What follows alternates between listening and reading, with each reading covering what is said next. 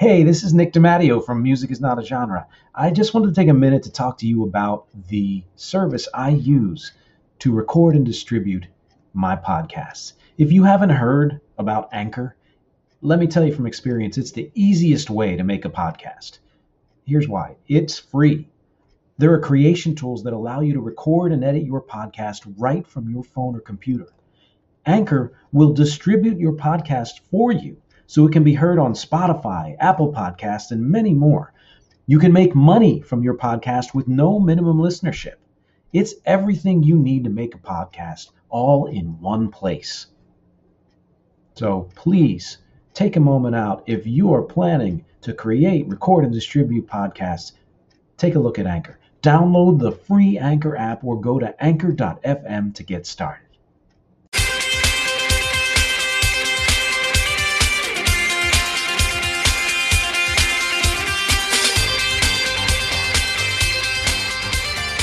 Hey, I'm Nick DiMatteo, and welcome to Season 5, Episode 10 of Music is Not a Genre. Thank you, as always, for watching and listening. Don't forget you can support this podcast and my music and everything I do at patreon.com/musicisnotagenre or at anchor.fm/musicisnotagenre. I would love it very much if you would be a part of either of those families. My public hub is youtube.com/Nick DiMatteo or youtube.com/@musicisnotagenre. Which I may just convert to at this point. My website, where you get this podcast and music and voiceovers and acting and graphic design and other things, is nickdimatteo.com. And most important to me, please listen to and support my band Rec at recarea.bandcamp.com or wherever you stream fine music. Let's get to this week's topic. I am super excited. Do I say that every week now? I'm not even sure. I feel like I've said it often, and maybe that's because I'm programming this year really well. I don't know. Or at least it's how it feels to me. But I am very excited about this week's podcast because it is the first of a 6-part series. And this episode is titled The Beatles Part 1, Ingenious Imitators. Yes, you heard that right. I have talked about the Beatles more than once. I did an episode on John Lennon. I have talked about the Beatles throughout various podcast episodes ever since the beginning, really. But I've never actually devoted time and a full episode to talking about the Beatles. And there's a couple of reasons for that. One is because everyone's done it. You know, and I need to figure out, well, what was my take on it, and two was because I wanted to be ready for that, you know, and so my take is this. First of all, here's how I'm structuring this. Since this is the first one, let me tell you, I'm basing it on their albums. There are going to be 6 parts, like I said. The first part will not be their formation. I'm going to talk a little bit about this here, but very important point here, which is that everyone has written and talked about almost everything you could possibly want to learn. You know, I did a whole episode on the Beatles books, and I kind of talked about that. So I'm not going to go deeply into history and all the details of that. If you want that, first of all, that would be hours and hours long just for, honestly, probably a year in their life, if not less than a year. If you want that, There's a book I can recommend, at least for starters. There are so many other books out there that you may have read already if you're a Beatles fan, or watch documentaries, whatever it is. So that's not going to be this. That will not. Part 1, this is going to be, like I said, or if I haven't, broken up into 5 parts of their albums. 2 of which, if you're watching, you can see here, that will be this episode. And then the 6th part will be touching on and kind of their solo work, but not so much individually, yes, but more so how does it relate to their role in the Beatles, since this is a 6-part Beatles series and not, an episode on Ringo Starr. I may do individual episodes for the other 3, since I did one on John Lennon. At some point, I probably will, but that's not what that will be. So this first part here will be dealing with, like I said, a brief touching on their formation and then getting right into the albums. And that's because I'm not coming at this from the standpoint of a historian or expert or knowing the minutia. I'm in a Beatles cover band. If you see to my left shoulder, geez, I had to make an L. Above is a Hofner bass. That's the bass I use in that band. And I have worked with various musicians in that band. Our core four are awesome people, but we often run into fill-in guys whose main deal is everything has to be authentic and perfect and all of that. And that's not the kind of Beatles band we are. And that's not the kind of fan I am. So I don't get into that kind of minutia unless it's something that just popped into my head that I found of interest. I'm going to be coming at this from the standpoint of a fan and, most importantly, a music creator. Kind of get into some of not rich details of all of the songs, because there's way too much here, and I may do that in some podfest. I may break down one song, but at this point, it's how did their music and does their music influence and impact me as a creator, and again, of course, as a fan. So let's just jump right into it. And the first thing that I'm going to mention is this. A lot of rock stars talk about, and they may not talk about it, but when we talk about rock stars and artists, we talk about how they struggled, suffered in their early life, and that's what created the impetus for them to become who they became. And that could mean a poet, could mean a writer, or whatever.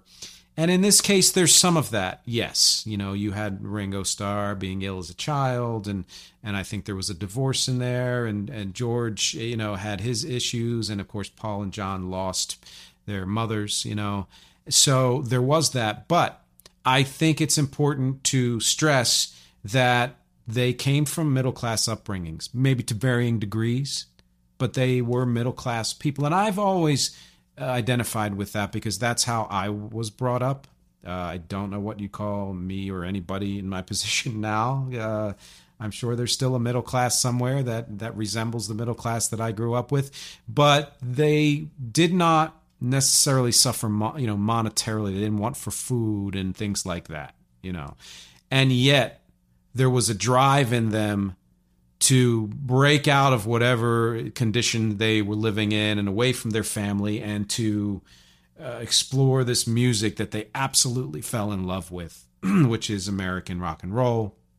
And I'll go a little bit into their influences, which differed from some of the other bands' influences that came with the British invasion. They formed, in the mid-late 50s. John had his band, which he originally called the Blackjacks, found out there was another band with that name, changed it to the Quarrymen. They considered themselves, I think, skiffle in the beginning, and there were a lot of bands like that kind of had that light shuffle beat, slightly folk and rock and roll and type of thing going on there. Look up skiffle. You give me a definition. I want your comments. And then when when Paul came on, and then subsequently George, they changed the name to Johnny and the Moondogs. They had the name the Silver Beatles, but Beatles spelled like the bug. And then they changed it to their Silver Beatles, like Beatles, and then Beatles. And there might have been one or two others in there. They worked under the name the Beat Brothers as a backing band for Tony Sheridan, which I'll talk about a little later.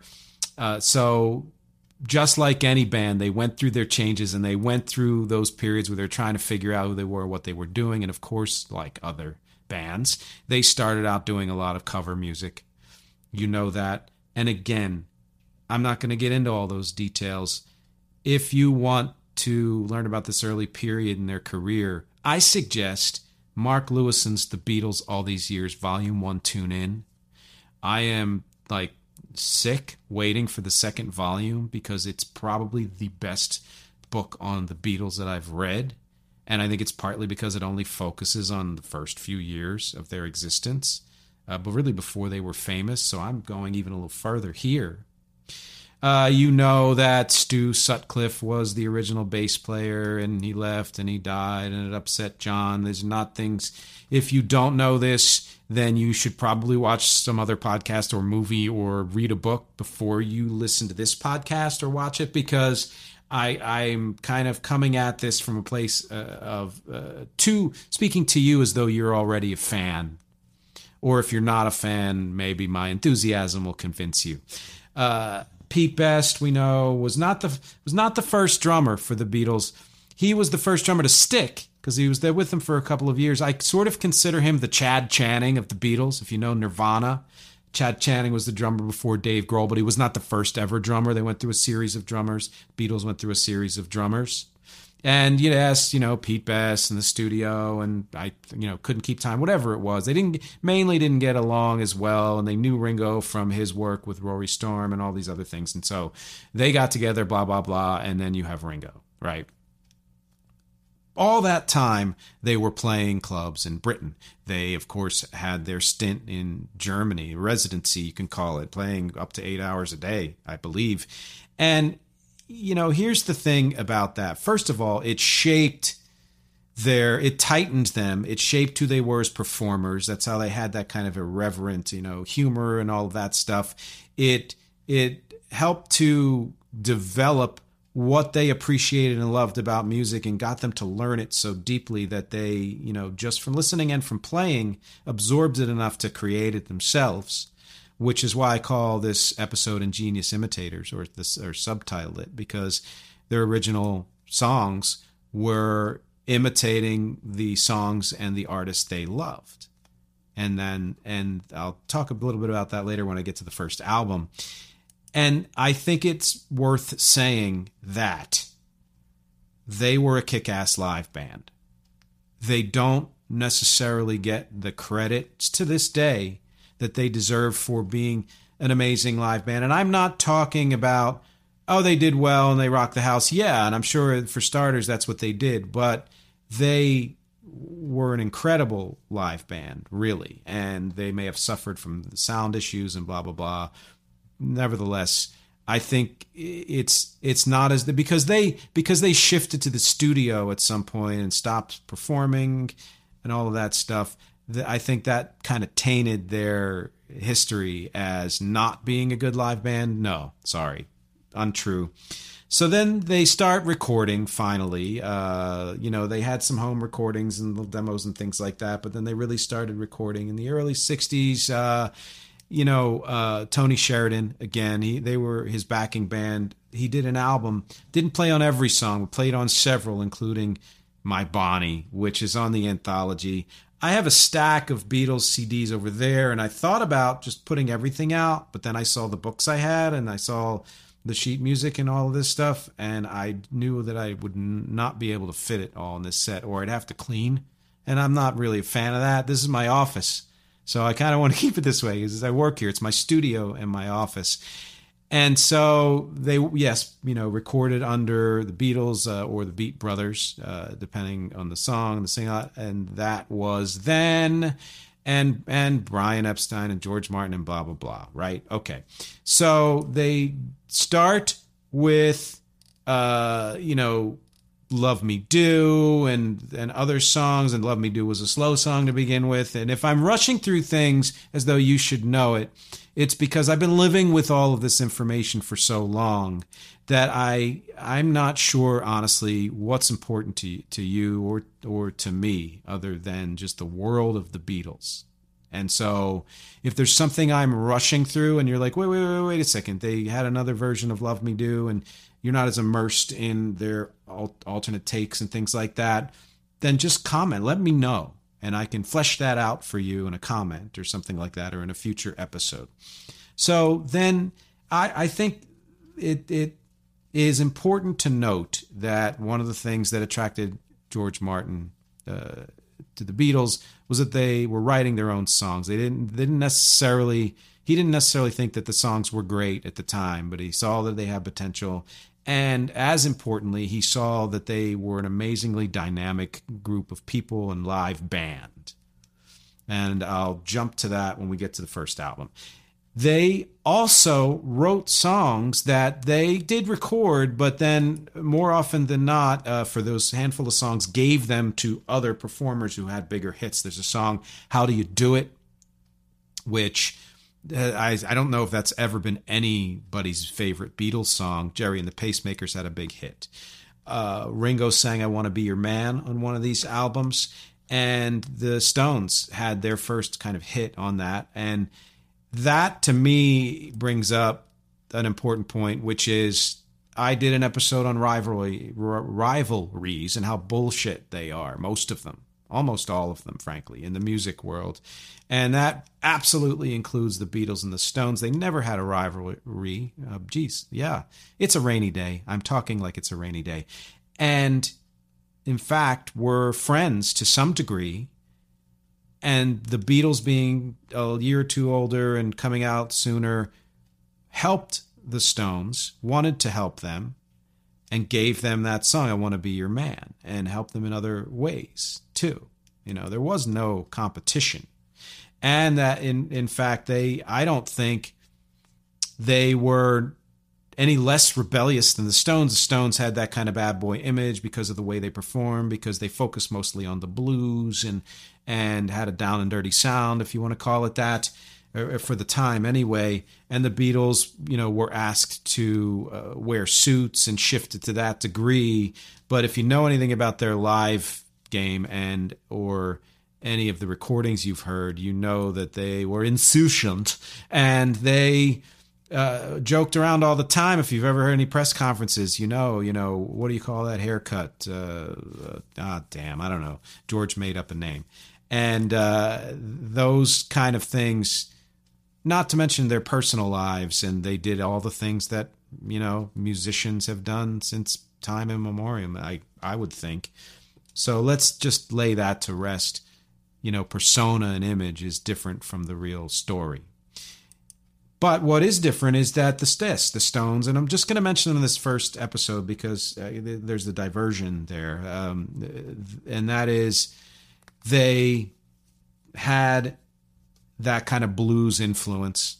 We're pretty much just a blues band, and for the first couple of albums, they have one, original, and of course they grew into that, partly inspired by the Beatles and just kind of getting to know themselves. But that was really where their bread and butter was that blues sound and the blues rock sound. The Beatles had some blues, sure, but that was not their main thing. They were influenced by vocal groups like the Everly Brothers, absolutely loved them, and early rock and roll like Chuck Berry and Buddy Holly, and of course Elvis. And they, pop music, Motown and R&B music, the Miracles, girl groups even, Little Richard, girl groups even, the Shirelles and the Marvelettes, and they covered, so many of these people's songs. They were also inspired by songwriting teams, like classic songwriting pairs, the Great American Songbook and all of that stuff, from as far back as, Rodgers and Hart, Rodgers and Hammerstein, but also Goffin and King, the Brill Building era. They emulated that in their deciding to, label every song that they wrote, whether it was together or alone, as Lennon-McCartney, which was originally McCartney-Lennon, I read. I think Lennon McCartney works better, but we're used to that. And so those influences, if you really listen to the music, you can hear how that infused their music and how disparate all these influences are, I think is one reason why they created the music they did that was so unique and had these elements that other bands at the time didn't have, and that they were able to dig so deep and go so wide in their songwriting abilities because they weren't trying to imitate just one style of music. They weren't even necessarily trying to sound exactly like any of those styles of music. It all became kind of a blender, which has always been my favorite thing with artists, and I've talked about that before. It's the way I make music. I may often do a song that is intentionally meant to sound like one style or one, type of song or one artist, sort of. But mostly I like to blend influences, and that's, I think, how an artist gets their identity. You listen to so many other artists that came after the Beatles and how they had little tinges of the Beatles, whether it was Black Sabbath, yes, David Bowie, or Chicago, or God knows how many others. What's the name of that? Klaatu, who people thought were the Beatles in secret. They all had Beatles influences, but they had other influences too, and they mixed them together and created what they created. Even Elton John and Billy Joel had some Beatles influences, right? So let's get to the albums. I have no idea what time it is on my little clocky clock there because I can't see that far. But I don't want this to drag out to 2 hours. I don't know how long it's going to be. I don't like to edit. I like to do this in one take wonder, right? So this first episode, other than the, big preamble that I just finished, is about their first 2 albums. And I put them together because I think they are of a piece. They represent their live iteration, what they were doing out in the clubs. Again, mostly covers, and there are a ton of covers on each of these albums. But when you compare the amount of originals they had on Please Please Me and With the Beatles to other bands of that time, they absolutely blow them away. And the fact that the majority of those songs are just super strong right from the get-go just shows you that they had been doing it for a while by then, and they put their first album out, Please Please Me. Here, I'll do this. Boom. It's not a real album. What is this thing? It's a CD. It's the picture that you see in the streaming services. Let me open it up for you. This was from that big box set, the black box set that's shaped like a rectangle or Lego, and has all of their albums. Great shot, by the way, which I think they reused again on the Blue or Red album, I forget, in the 70s, with them going to that same hotel and taking another shot when they kind of let their hair out, literally, and all of that. The Please Please Me was meant to be recorded at the Cavern Club, but the acoustics were just too terrible. So George Martin decided, well, let's try to emulate that live feel in the studio, which kind of most people were doing anyway because they were working on a 2-track. I believe this was done with a 2-track.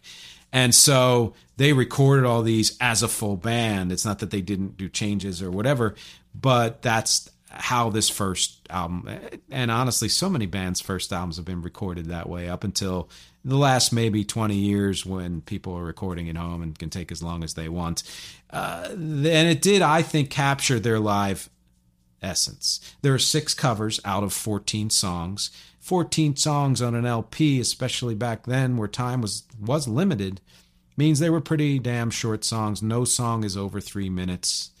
The title track, Please Please Me, was originally recorded slower, and I believe it had kind of a triple beat. Love Me Do was I don't remember. Love Me Do was different, but yes. And P.S. I Love You, 1962. All of those were recorded in 1962 and eventually modified for the 1963 album.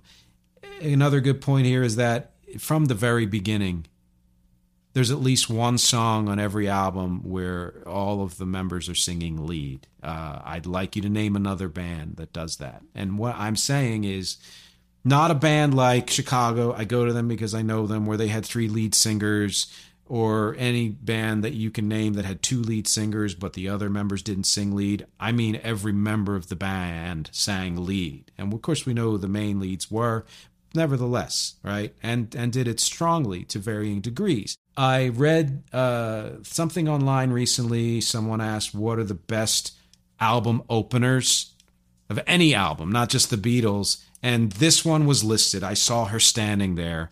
And I honestly think is one of the best all-time album openers, and maybe the best career opener. The first song on the first album. No, it wasn't the first single, the first thing they released, but the first song on the first album. My God, right? And the other thing about this album is, because I didn't know it as well, when I was growing up, my dad had all the American issues of this album, and I'm using the UK issues because to me they're, they're where they started, and eventually they were pretty much the same down the line anyway. But in the beginning, I had Meet the Beatles, or my dad had LPs of all of their albums, and he had Meet the Beatles instead of Please Please Me or With the Beatles, and they had different tracks on there. Some singles that were not on their UK albums ended up on the American albums, etc., etc. But because I didn't know that era as well, and I also didn't gravitate to it as much, and I'll talk more about that in subsequent episodes of this series, of where my original first favorite era was of the Beatles, etc. This was never a favorite era, but I have come to appreciate and understand it and revere it more as I've gotten older. But I remember thinking when I was younger, and even up till recently in some of these songs, I couldn't tell which songs were covers and which were originals because I didn't know them that well. So a perfect example, yes, I knew I Saw Her Standing There was a cover. One of my favorites in the album. Misery is not a cover. I wasn't sure because it's followed by Anna, Go to Him, which is a cover. To me, their originals were as strong as the hits that they were covering at the time, or most of their originals were at the time. So it's cool to me to think that. It's something I've always, strove for, which is if I put one of my songs, one of Rec's songs, up against a similar song and you don't know either one, can you tell that one's a cover, one's my song, one's some famous artist's song, whatever it is? That's what you want, and that's what they did from the very beginning. Then Chains. So the first three, I think Misery and Anna are songs that most people don't know that well. I have to say, I have grown to really love them. And I think it's partly because they're a little different from the things that you've heard, and they were already exploring different ways to write and record, specifically to write. Chains, the fourth, Goffin and King. Of course, they're going to do a Goffin and King song because they revered them. Boys, a Shirelles song. Right from the beginning, they covered a girl group song and just like kept the words, right? And that was them kind of revering girl groups and Motown and American music and messing with people's heads. I think they were messing with people's heads.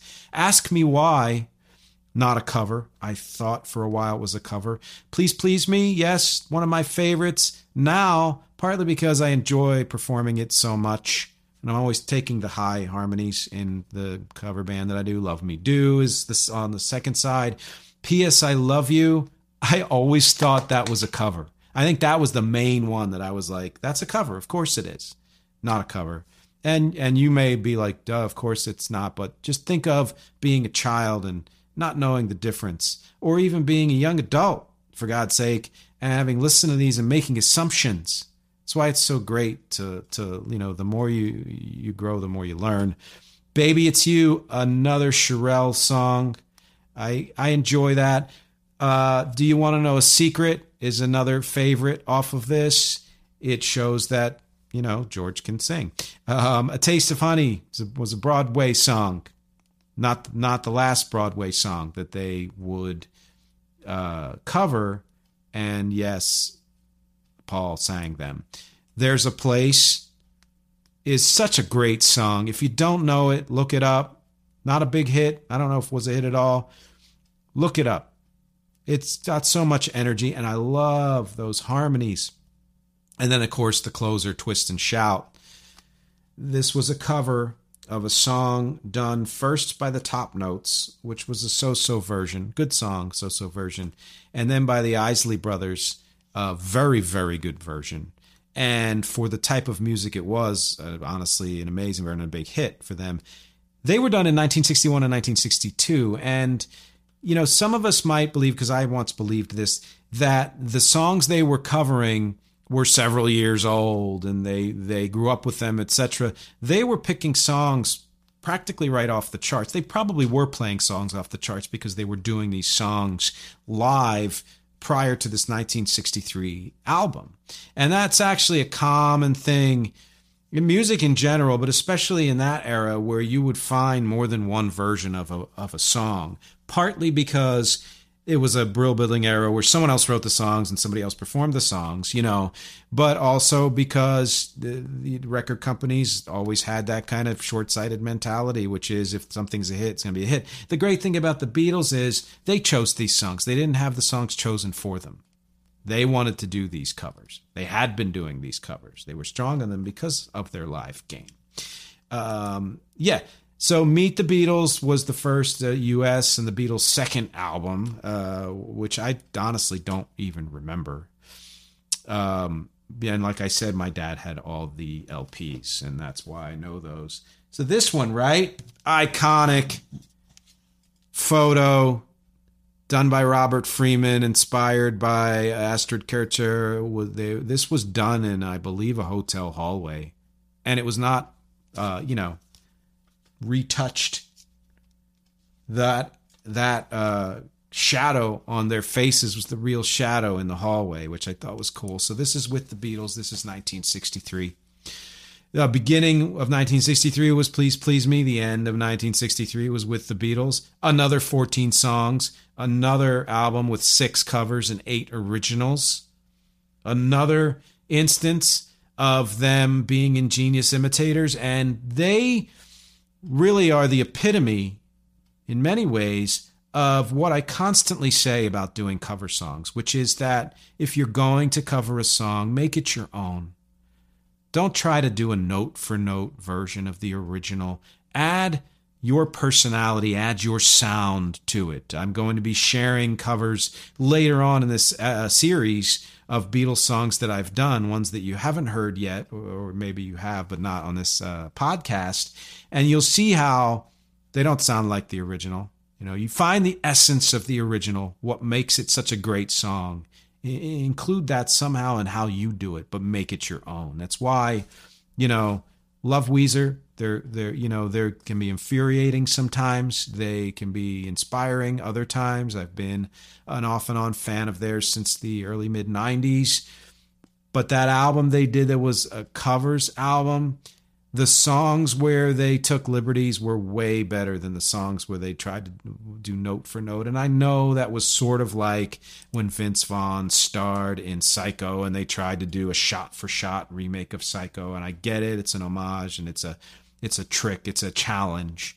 But it's never been my favorite thing. Make it your own. And the Beatles did that in spades. They just did that, better than so many other bands from the beginning. This With the Beatles is also the first album to feature a song written by George Harrison, not just sung by George Harrison. Lennon and McCartney will continue to write songs for George to sing on this and future albums, but, this was a George Harrison. I'll get to the tracking. So that's also the first of their albums to use a 4-track.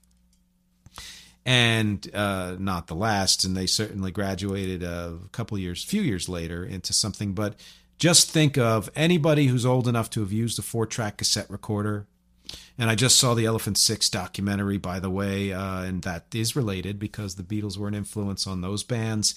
And those bands recorded largely on a 4-track, right? And did an amazing job. And, who would know the difference? And if you do, who cares? Because it sounds awesome.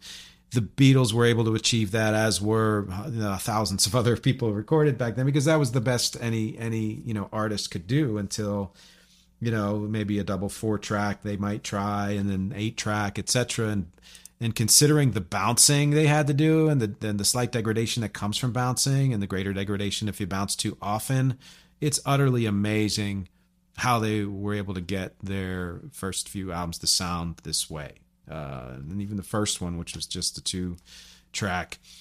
So this track listing, It Won't Be Long, again, great album opener. All I've Got to Do, All My Loving, that was just a bam, 1, 2, 3, triple thread, all just over 2 minutes long. They're all some of my favorites.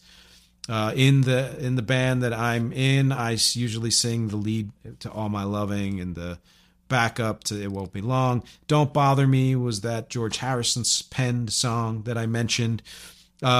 He would get better, but hey, it's on there, and I think there are some fans out there who really enjoy Don't Bother Me. Little Child is a fun song. I like it. Till There Was You. Growing up, I never knew the original. I wasn't even sure what Broadway musical it came from till years later.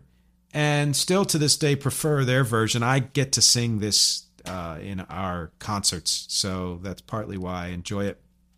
Please, Mr. Postman, another favorite off this album, by the Marvelettes. Again, a girl group, and listen to them back to back. You can't take a thing away from the Marvelettes for many reasons. They originated the song. They were great performers. It's a great recording. The song itself is great. Their performance, excellent. It was a defining song of that era of Motown. but listen to it against the Beatles, and they took the song and they made it their own. Now, you'll say, yeah, of course they had to because it was the girl group, but they didn't just do that. They didn't try to capture the sound of the original recording. They captured the feel, the spirit of the original recording and made it their own. Did the same thing, the start of the second side with Roll Over Beethoven, another song I get to sing, at least recently, a Chuck Berry song. And I thought George did a great job on this, It just shows the strength.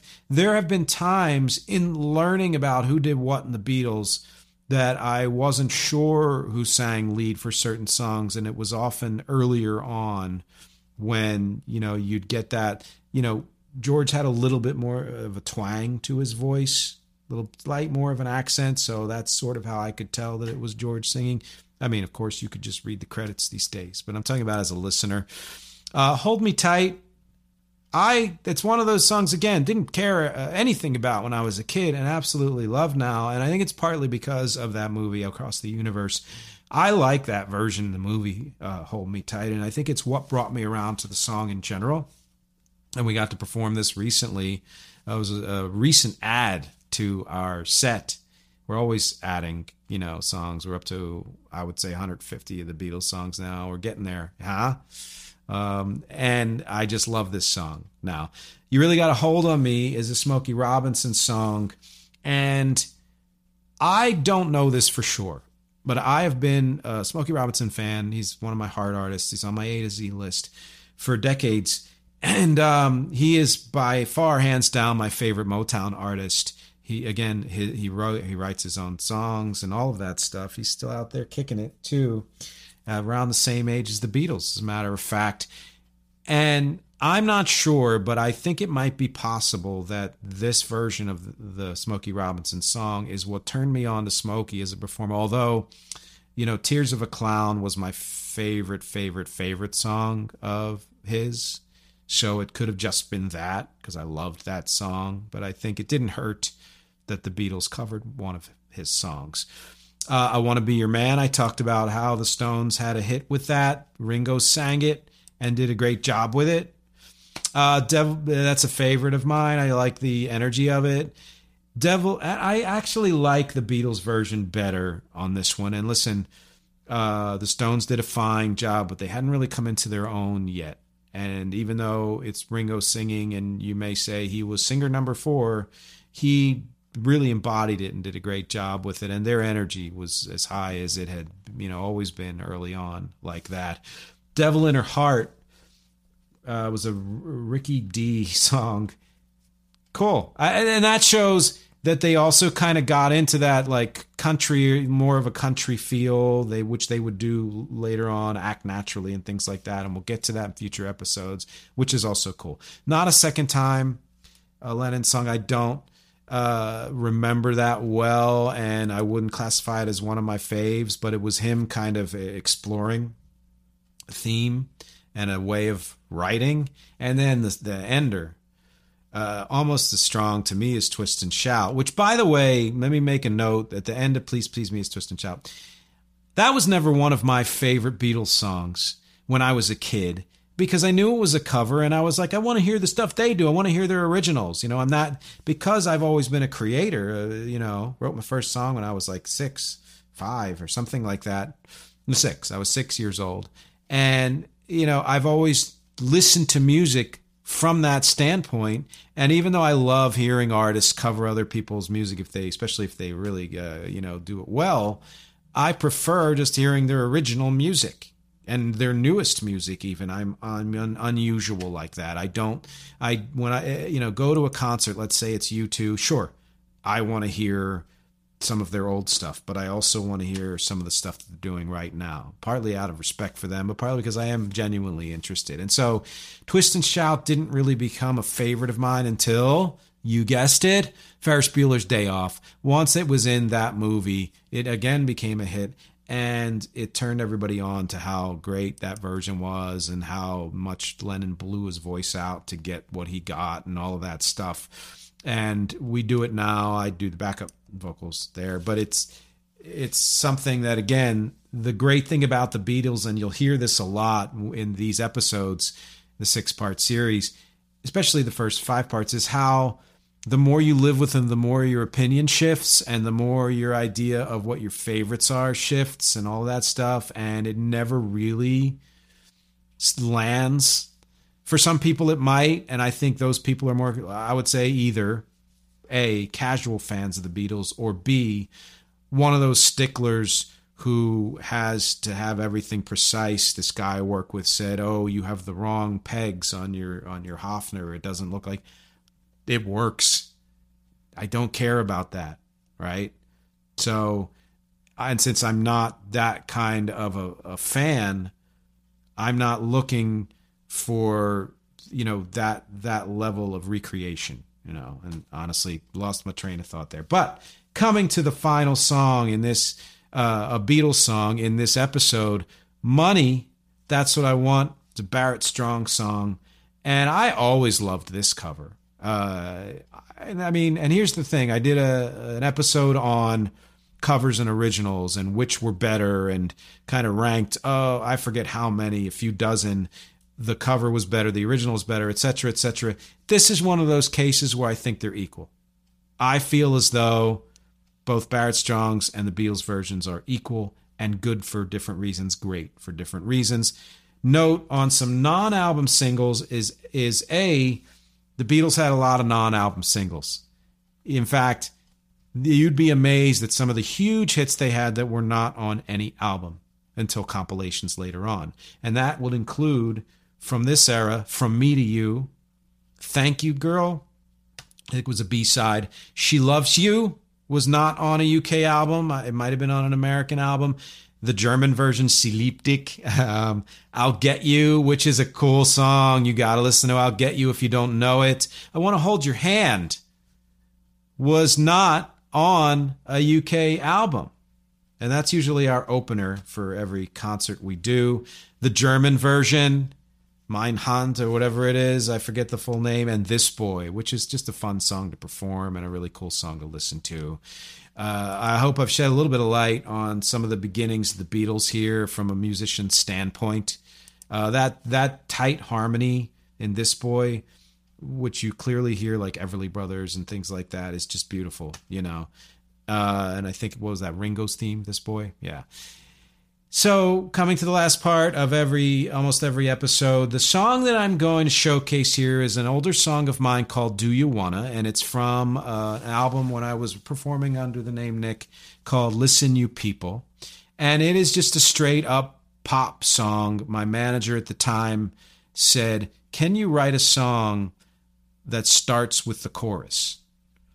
And that's what this does. You'll hear it in a few seconds. Almost the entire song is a chorus. I don't know if you can even say there's a verse there. And that's why I picked it, because it's very similar to a lot of the early Beatles compositions and music of that time. What some people might call the verses, I would call the bridges. But you label it however you want.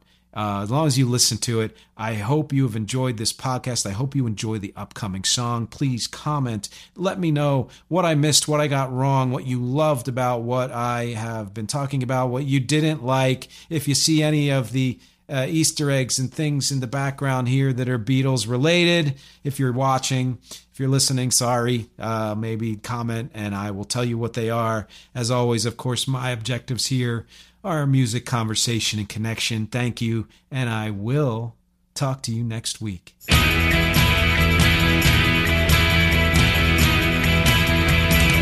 Do you wanna dance? Do you wanna give us half a chance? I can't stand this petty romance. Why can't we just dance? Do you wanna play? I wanna see you night and day. I can't stand when we're this way, so come out and play. Do you wanna hold me tight? Tell me everything's alright. Oh, I know we're gonna fight. Isn't it better? We get to make up. Do you wanna dance? Give us half a chance.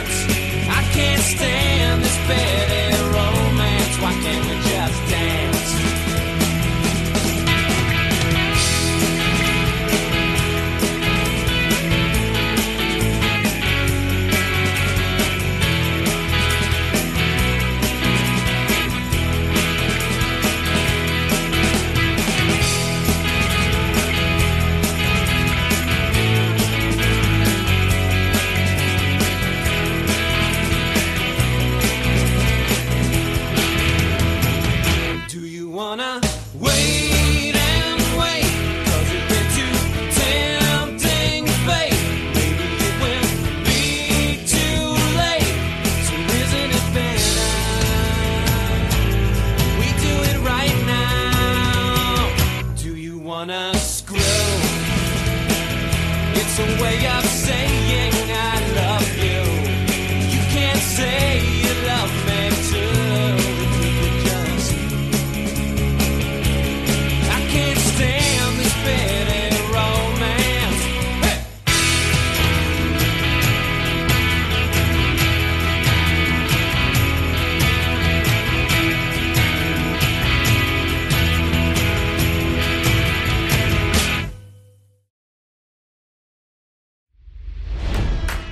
It's NFL draft season, and that means it's time to start thinking about fantasy football. FantasyPoints.com features industry-leading experts and prognosticators using proprietary hand-charted data to help you score more fantasy points. FantasyPoints.com is the place to go for whatever kind of fantasy football you play. Whether you play fantasy football, daily fantasy sports, or do a little bit of everything, Fantasy Points has the meticulously researched content to guide you to victory. And why wait for the fall? Fantasy Points also covers the new spring football league, the UFL. Join the guru, John Hansen, Scott Barrett, Joe Dolan, and other massive names in the fantasy football universe with an exclusive offer. Use code Pantheon for 15% off any Fantasy Points package, including the all-in package, with access to every article, tool, and data nugget that Fantasy Points has to offer. That's FantasyPoints.com and code Pantheon for 15% off at Fantasy Points. FantasyPoints.com, code Pantheon. Score more fantasy points.